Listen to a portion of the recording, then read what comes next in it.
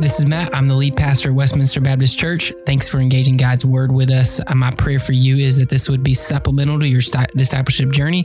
If we can connect you with a local church or a discipleship group, please contact us at info@discoverwbc.com. So anxiety is a world of what ifs, and God is the truth of what is. Anxiety is a world of what ifs, and God's Word is the truth. God's solution is the truth. God Himself is the truth of what is. This morning I want to be able to walk through Psalm 121 with you to show you how to use God's Word to minister to those whom are struggling with anxiety, who have slipped from godly concern and fear into unhealthy, sinful concern and fear. So I want to first start by defining sinful anxiety out from godly concern and godly fear, because there is a sense in which we've been given a gift by God to have a godly concern for one another, care for one another. Even godly fear of things that are real in this world. We need fear to show us what is not good for us. To have a healthy amount of fear. Not an unhealthy amount of fear, but the right amount of fear to show us what is good and what is not for us. And likewise, we need care. If there were no care, shifting into unhealthy care is not good. But if there were no care whatsoever, we'd shift into an unhealthy amount of apathy, where we would have no care or concern in the world, which would look like us not taking care of brothers and sisters, us not taking care of our children, us not taking care of our world, us not providing what we need to for those around us. So there is a healthy amount of care for one another that we ought to have and possess. To have apathy is to essentially lose all care, to lose all passion. And we don't want that, but we also don't want to flip to the other side, that unhealthy, sinful anxiety. So let's define it. Sinful anxiety fears fake things and doubts real things.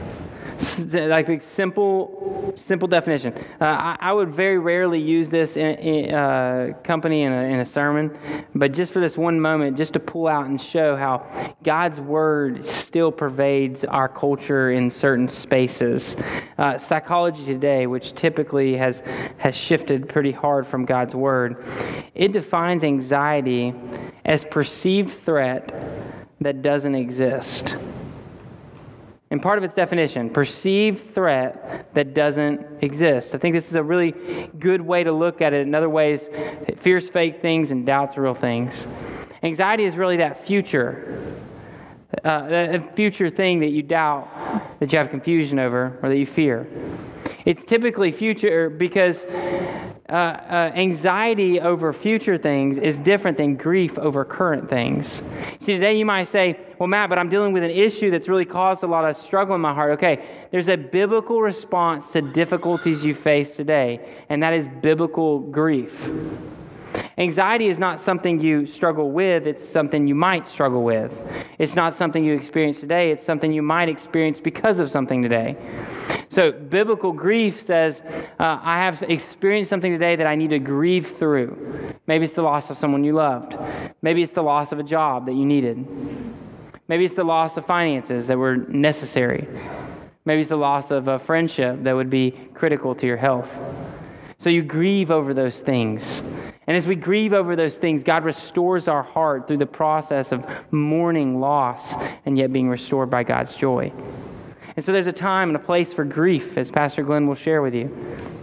But there's also a time and a space for overcoming anxiety. And that's what I want to talk about today is when grief turns to what if.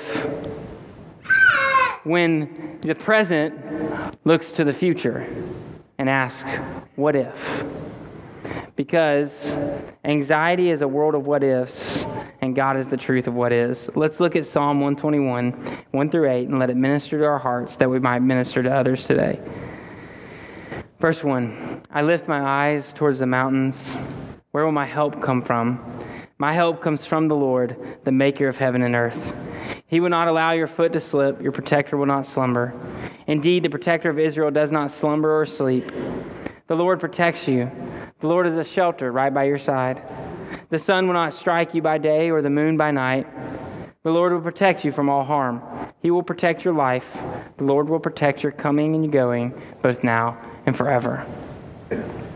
This psalm is from most likely a pilgrim who is on a journey through life to, and in this particular point of his life, he's going towards Jerusalem. Jerusalem was a city situated on a hill, surrounded by mountains around it. Jerusalem would have been at a point where you would have looked up to it as you were traveling to it. So for this pilgrim, he's walking towards Jerusalem, which is situated on a hill, and in that journey, he says he sets his mind on the mountains because the mountains throughout the book of Psalms were a reference to God's presence and his power, his majesty, his wonder and creation. And so the pilgrim who's looking towards Jerusalem is literally looking towards the mountains going, my God is with me. He is my protector. So this question then stems from that truth. You can ask this question two ways though, right? In Psalm 121:1, look at your Bibles and look at this question. Where will my help come from? All right, let me ask it to you in two different ways. The first one is this. Where will my help come from? And it's that question of like, where are you, God? I'm looking for you. But the Hebrew here looks like it's a different way to ask it. It looks like it's like this. Where will my help come from? Verse 2, my help comes from the Lord. You see the difference there? One is asking a question like, where are you, Lord? The second one is asking, or is telling people, where is my help going to come from? It's going to come from the Lord. But aren't we don't we experience this in life? Different seasons in life, we kind of ask the question a different way. Sometimes we ask the question like, where are you, God? And then sometimes we ask the question like, where's my help coming from? I know where my help's coming from. I have no doubt. And so I want to encourage you this morning to be able to look at this passage and go, okay, I can situate myself with this truth. I can understand this truth from my life. This biblical truth can apply to me, to anxiety, to find delight in the Lord's goodness. Because when he asks, where will my help come from? The answer is, my help comes from the Lord. And the response of the pilgrim is to go, the maker of the heaven and the earth.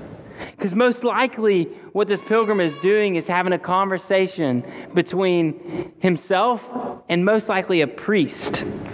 So to be like a pilgrim and a priest having a conversation, or maybe a pilgrim and his dad having a conversation between one and another, and they're asking this question like, where's your help come from? I know where my help comes from. It's the maker of heaven and the earth. And so when you're in your life and you're going like, this is difficult, this looks like I'm not going to be able to get through, I don't know if I'm going to be able to handle this, all these questions come out, this pilgrim situates your eyes back on the mountains and goes, you know where your help is. The maker of heaven and earth. You know who's going to be there with you in these difficult seasons. I was running with G this week, yesterday, and we set out. We were like, okay, we'll run this amount of miles. Maybe we'll try to get in this amount of miles. And so we take off, and we're going through New Windsor, and we're taking a loop. And I was like, all right, well, let's just maybe we'll take this turn and this turn, but we really didn't have any idea of how many miles that would accumulate to. But I remember at one point, I can't remember if it was you or me, but at one point we looked up and we saw if you guys have been to New Windsor, there's a water tower up on top near Springdale Prep, and we come around a turn and we see the water tower, and I think it was you that goes, oh, that looks a long ways away, brother. And I remember that moment. I remember like, whew, I think I responded, yeah, that's a long ways away. So we didn't know exactly how many miles it would turn out to be, but we just kept running. And we hit a hill at one point. We're like, man, this is brutal. We had been talking the whole time. We had talked the entire time until we hit that hill. And we hit that hill, and neither one of us spoke to each other. We got to the top of it. He didn't say anything. All I saw was a fist come up, and I just pounded it. And that's it. That's the only thing that happened on that hill. And man, it was so hard. That hill was so hard, but we got to the top of it. And I remember we got closer and closer to that water tower. And then finally when we hit it, we were both like, hey, there's the water tower. We did this. right? Life is a journey from where you are to where God has for you. And sometimes the mountains look like they're off at a distance. Sometimes the journey looks like it's going to be difficult, like you're not going to be able to make it. But this pilgrim reminds us, set your mind on the mountains. Look with your eyes towards the mountains, because that's where the maker of heaven and earth is. And his presence is with you on this journey. Do not fear, because he is with you in this journey. And so we find comfort in it. Look at how he continues. And every step of the way, he's going to tell you how God is your protector. Verse 3, he'll not allow your foot to slip. Your protector will not slumber. Your foot to slip. When you are traveling on a path, you don't want your foot to slip. Why specifically do you not want a pilgrim's foot to slip? Because we need to take ourselves back to this day, this time. Because if your ankle gets broke on a long journey as they are on, you are now at threat to be robbed, because there were robbers in the mountains and along these paths that would steal everything from these pilgrims. There was wild animals that when you would have to sleep at night on the sides of the roads, they were around you. So you don't want to be hurt, because you need to continue on your path. So this is significant when you say, okay, my God, I know you're my protector. You're not going to let my foot to slip. That's like he's protecting you in your life. The second part of this is your protector will not slumber. Slumber was a Hebrew like euphemism for military and policemen who would have night duty, like night watch. So if you're in the military and you get put on night watch, something like if you're watching so that nobody comes into or is a threat to the others who are taking time to rest, you better stay awake. Well, this was the Hebrew term for don't fall asleep while you're on night watch. And so it gives us comfort knowing that when we are weak, when we are resting, when we need some reset time, we can know that God does not slumber. When we're struggling, our God is always with us. He is our protector. He's our protector. He's our protector. All throughout this passage, He's your protector. Now, maybe you're not concerned with your foot slipping. Maybe that's not your journey right now, but maybe you are concerned with, hey, you've lost a job. Maybe you're concerned with a relationship has been broken and severed, and you're just wrestling and dealing with it. And maybe you need to say, God, don't let me lose my foothold in this life. Don't let me lose that security in who I am. God, sustain me in my identity in you as a son or a daughter of Christ. And you just need that stability, just like a runner needs stability in his foot not slipping. You just need that stability in your life. And maybe you just need God not to sleep on you. Like you need Him to stay awake when you're sleeping. You need Him to stay awake when you're stumbling. You need Him to fight for you when you don't feel like fighting. Verse 4, indeed, the protector of Israel does not slumber or sleep. So it's repeating what verse 3 said, and verse 6 and verse 8 are simply going to do that too. Verse 5, the Lord protects you. The Lord is a shelter right by your side. So He protects you, but He's also a shelter. Now that word shelter in Hebrew could be shade. Now you think about a pilgrim who's walking towards Jerusalem in the heat of the day needs shade, right? We need protection over our life when it is hot outside. I was just preaching outside at the 9:30 service, and as I was preaching this part, I was like, wow, this is so true. Like it was so, that sun was just beaming down. I looked around and there was tents everywhere and people were huddled under it, and I was like, man, that's the picture of what God's presence does for us in this life. He shields us from those things that are attempting to hurt us and divide us and destroy us. Like our God is our protection. Verse 6, the sun will not strike you by day or the moon by night. Again, repeating that phrase to say He's your protector. Verse 7, the Lord will protect you from all harm. He will protect your life. That's a reference to, as I've already mentioned, robbers and animals who were a serious threat to those pilgrims who were on the journey towards Jerusalem. All of the animals and all of the robbers that were a threat, God protects them because they're on a journey towards what He has for them. And finally, verse 8, the Lord will protect your coming and going both now and forever. What a promise. Because God has a plan. Because God has promised these good things.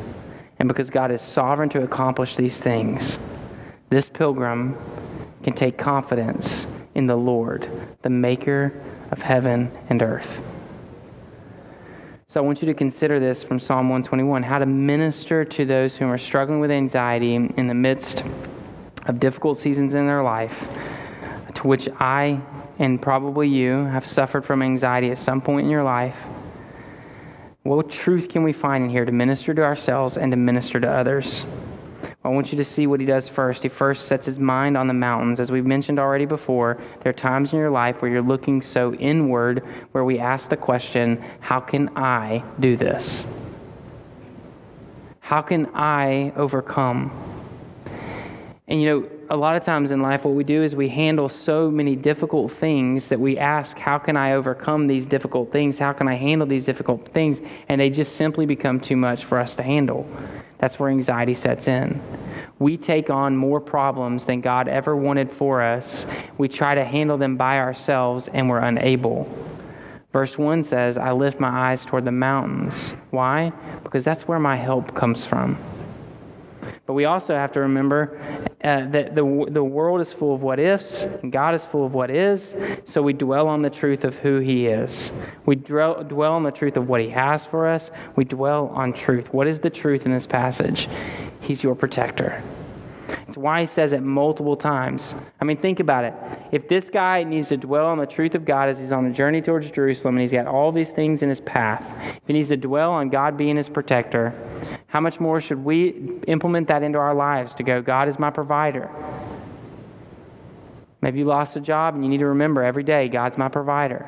Grieve the loss of the job. Don't fear what is going to happen tomorrow. God is your provider. Right?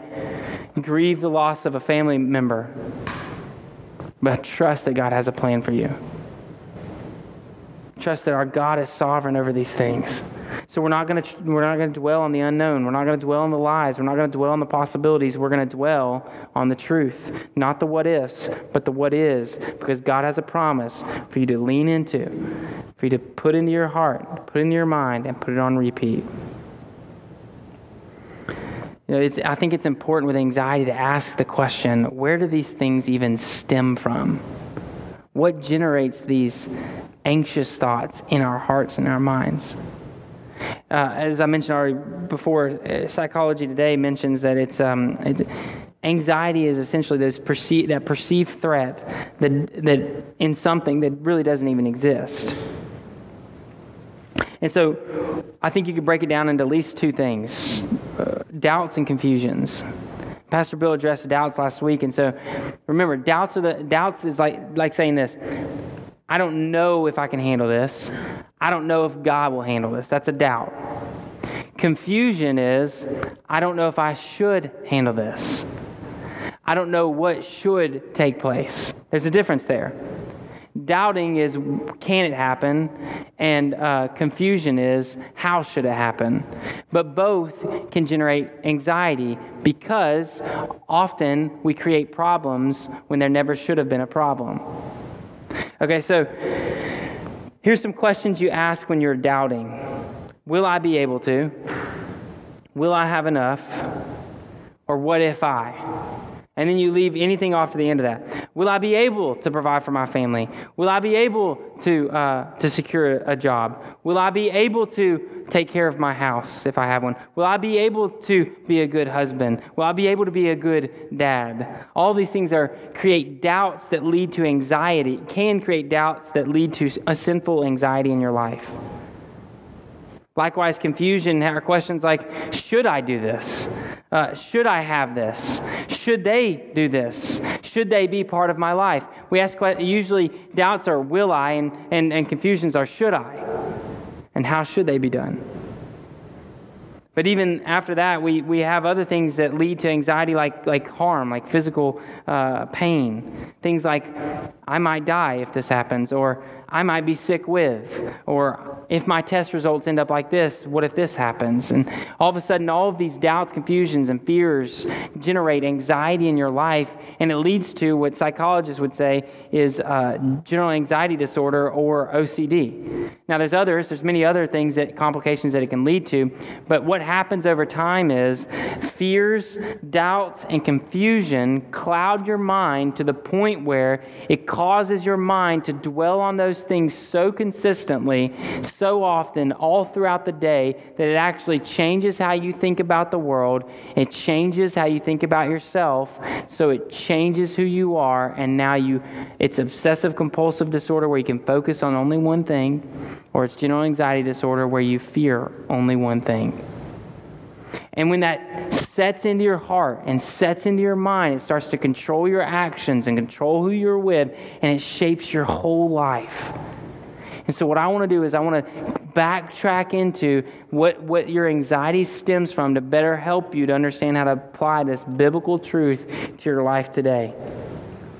So would you at least consider these 6 steps to help us recenter what we should fear and what cares we should have, rather than allowing cares and fears of this world to overcome us to the point of sinful anxiety. Okay? The first thing I want you to do is I want you to acknowledge real threats in your life. All right, I want you to acknowledge real threats in your life. What that looks like is, today, Matt, I'm dealing with this situation. This is real. It's not a maybe. It's not it could. It's this is happening today, and I need to address it. Okay, that's either a grief situation, that's a wisdom situation, that needs it requests God's solution to that situation, but it's not an anxiety about what could happen. It's addressing a situation that is today. So we're going to acknowledge real threats, and then we're going to look for real solutions. Second step, you're going to look for real solutions. What does God have for me in this situation? Okay, maybe you lost your job. Maybe someone passed away. Maybe you're afraid of not having enough money in a month. Maybe you say, today, I don't know if I'm going to be able to go on a trip that I really want to go on because I'm just afraid to go on a plane. Or I'm afraid to drive that long of a distance, or whatever it may be. Maybe today you're just struggling with something that's in the future, and I want you to just take a pause and look at what you have to deal with today, and ask what are solutions for today. What's my solution for today? Because once you can find your solution today, now you can give glory to the Lord. Because what did he do? He said, I know where my help comes from, the maker of heaven and earth. So we're going to give glory to God for being the solution that we need in this life, for being the wisdom, for leading us into what is good. We're giving God the glory. And then your 4th step on this 6th step is really, it kind of flips things, okay? We go from acknowledging the real threat to now acknowledging and rejecting fake threats. We know, okay, this is a fake threat in my life. This is a perceived threat that is not real, okay? Perceived threats that aren't real, we're going to call them fake. These are fake threats. Perceived threat that is not real. Take those things captive. We're going to reject them, and then we're going to take those things captive and go, every time that comes up in my mind, I'm going to pour truth over it. Every time I start to think about that, I'm going to pour truth over it. Like, I'm not going to be able to. Yes, I am, because God has a plan for me. Right when it comes up in your mind, God's going to provide. He's my protector. He cares for me. He's not going to let me go without. He has a plan for me. He has a future for me. Heaven is in store for me. So we're starting to pour those things over these perceived threats that are not realities. And then finally, dwell on the truth. Dwell on the truth. Taking those things captive and then dwelling on the truth that God has given you. What truth has God given you today that you can dwell on that will overcome those anxious thoughts that come up in your mind? Put those on repeat. What does this pilgrim do?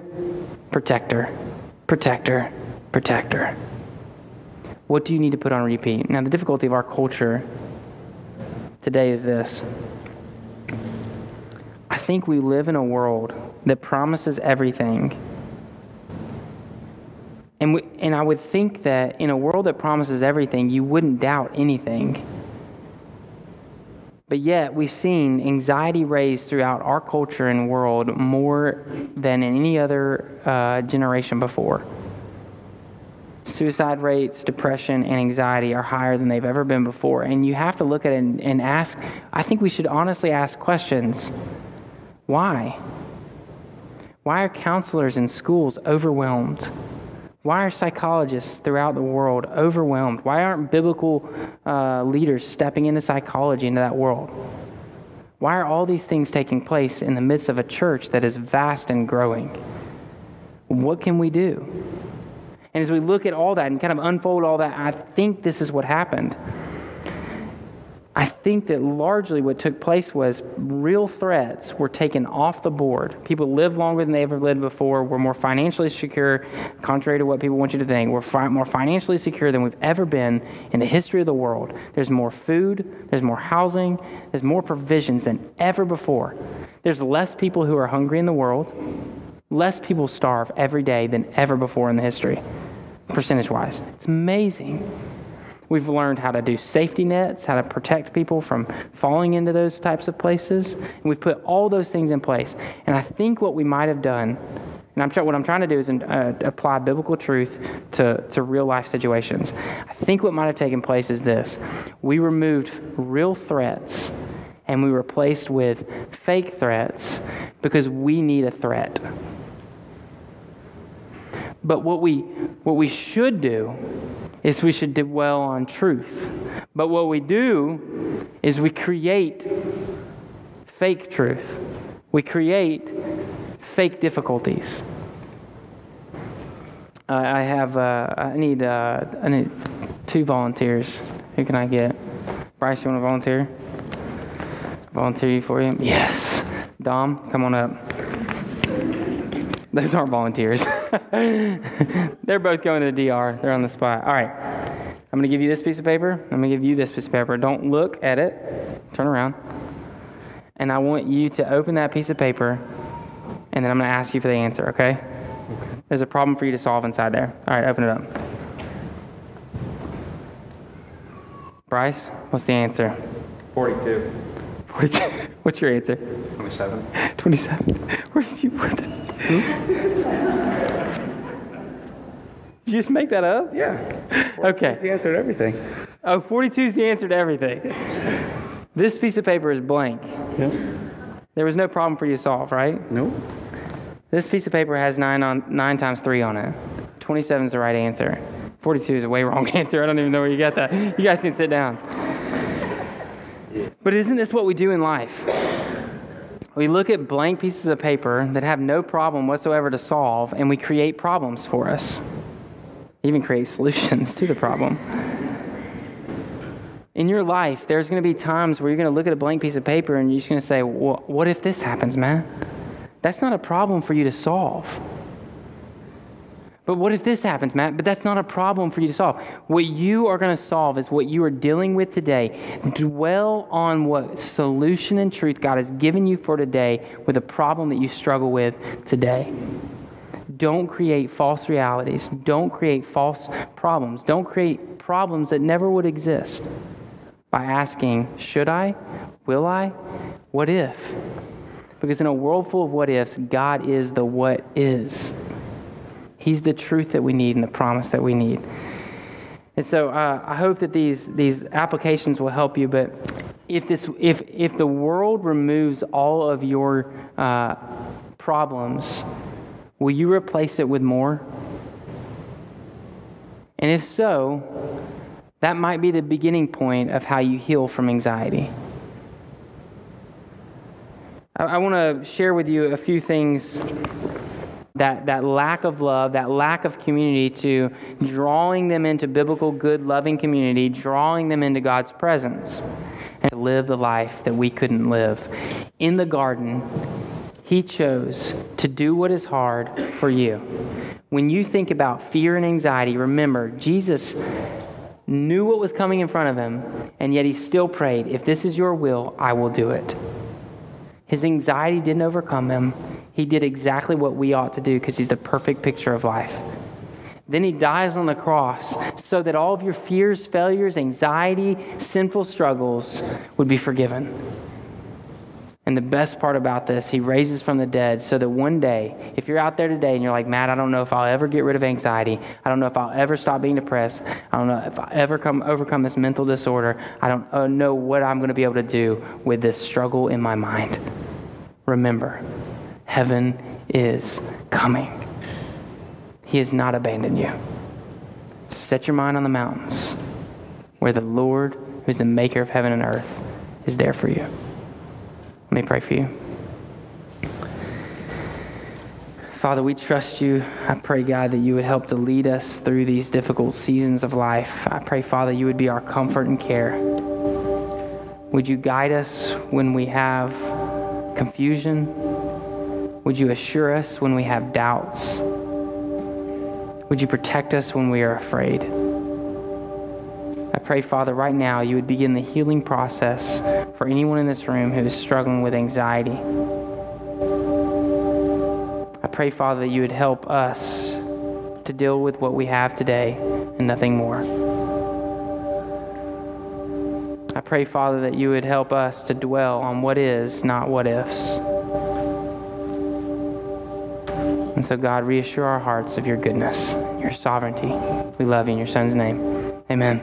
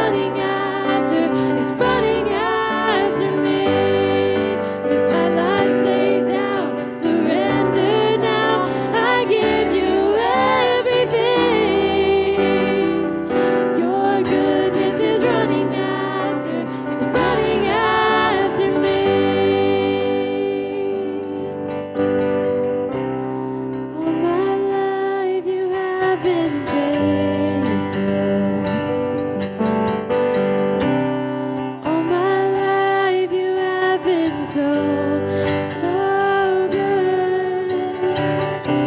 With every breath that I am able, I will sing of the goodness of God.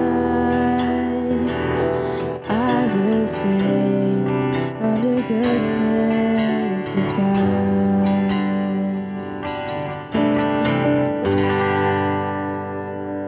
Remember your Sin, the Midst of Darkness light up. We hope to see y'all next week. You have any questions about the sermon or would like to know more about following after Jesus, please contact us, and we would love to talk more about your relationship with Christ and how you can grow in your spiritual journey.